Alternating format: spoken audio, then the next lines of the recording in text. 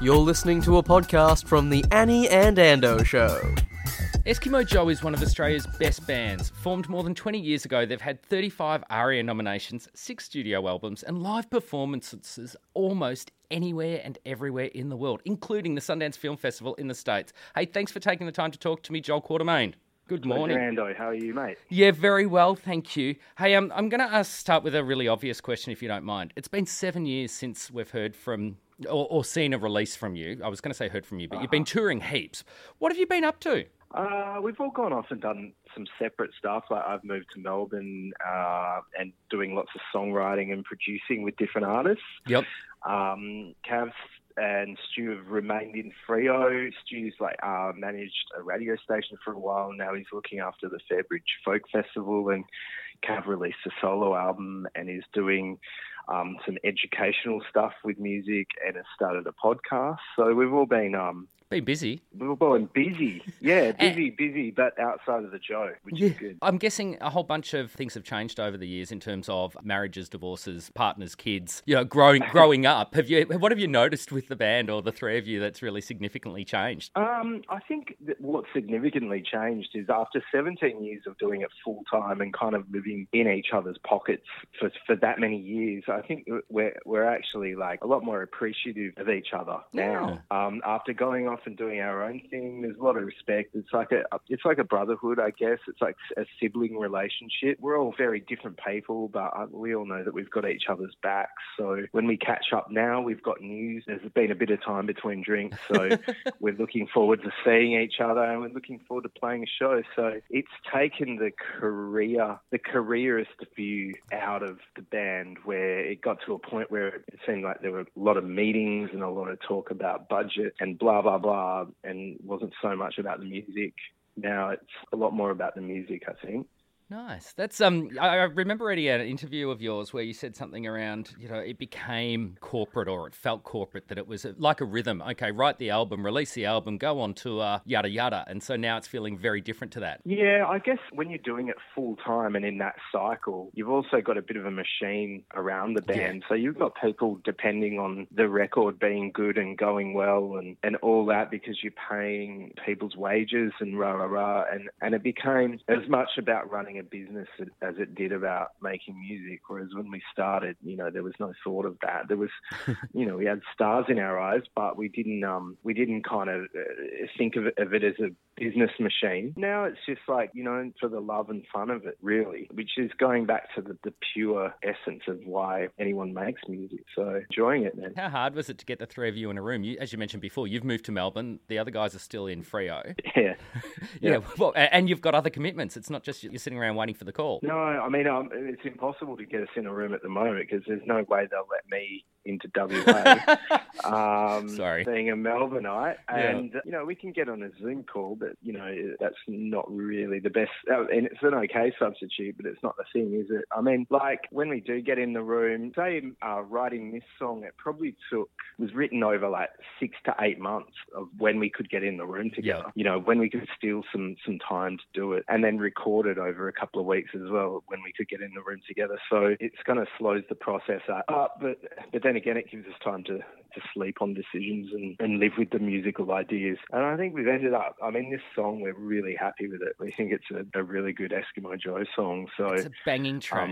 Thanks, man. We've been spinning it since it dropped here at Joy, and it's called Say Something. And you say you've been writing it for a little while. If you think of I think about some of the lyrics in there for right now with what's going on in the world, how does that feel when you listen to it? Yeah, the timing's kind of a bit eerie, I guess. Yeah. When we wrote the chorus was about 2018. So, there's no way we could expect or see into the future as to what would be happening now. Yeah. But, at the time we were kind of inspired by the activism going on around climate change and young people sort of getting out there and having their voice heard about what kind of world they wanted to live in. Yeah. And we thought that was great. And when we started working on the song, we had the line, just say something. And then together, Cav and I came up with the only thing to fear is silence. And then we kind of were like, oh, there's something really cool in it. That's a great statement. And we worked out from there. But we were thinking at the time when we just had that bit, we were talking about it, and I kind of said, oh, it's kind of like Shout by Tears for Fears. Like, yeah, get out there. A song of its time. And have you say it. Like, don't be silent. You can be pissed off, but silent, and that doesn't get anyone anywhere. So I think actually having a voice about what you think is right is important. So that's what the song's about. Yeah. Beautiful lyrics. Beautiful. And as you said, it's kind of eerie that it's landed or dropped right now and with what's going on in the world. And I think you're right. The whole concept of doing nothing is nearly as bad as doing something bad. Like, say something, do something. Yeah, that kind of being complicit. You know, silence is being complicit in something. I mean, if you've got, someone speaking in a racial manner or whatever it is, now's the time to sort of say, hey, that's not okay. Yeah. You've done some phenomenal tours and arguably, depending on who you ask, the energy when you perform live is just something magical. In local Australia, we've got Australian Open, AFL Grand Final, NRL State of Origin. Do you have a most memorable sort of big gig in a sports stadium that comes to mind? Yeah, we played this thing called show called Sound Relief in 2009. There was massive bushfires, and this was in aid of raising funds for that. And I think Coldplay who were in town, and they opened up with John Farnham singing "You're the Voice," which was pretty magic. Yeah. And then later on that day, we went on stage, and we had this big technical issue, like in the first song. The audience couldn't tell, but we could tell in our in-ears, and we were kind of fretting that the rest of the show would turn to soup. And then the problem got fixed in the first song, but I think that the adrenaline that remained had us on this high. And then we played the rest of the show, and everything, it was probably the best show we've ever played, and there were 60,000 people there, and kind of looking across the stage at your bandmates going, wow, this is kind of the dream when you start a band, in high school or whatever, to be doing a show like this, and the band firing and people loving the songs and that kind of thing. It was just an amazing moment that I'll never forget. That's when you kind of stood back, had a look at the band itself, and kind of went, it probably doesn't get any better than this moment right now. And to be able to savor that and be mindful of that in the moment was an amazing time. Wow, that's incredible. Because I think that was in Sydney and Melbourne at the same time. And Hunters and Collectors came back for the first time in like over a decade to play. It was pretty incredible line, and the whole energy of that thing. So I can hear what you're saying. That's really cool. Hey, it was huge. Yeah. You've also you kicked off pre-COVID-19. You kicked off a tour a couple of years ago with some pretty special orchestras around Australia, didn't you? Those shows were kind of to mark the anniversary of the band. Yep. The 20th, I think, or 21st anniversary of the band. And it was like a reimagining of 19 songs through our back catalogue into an orchestra kind of thing. And it kind of was a real shot in the arm for the band because, at points you kind of take band and the band's catalogue or legacy for granted a bit, and doing those shows, having them reimagined with this cinematic widescreen orchestra kind of thing. Some of the songs were written 20 years ago in our bedrooms or whatever.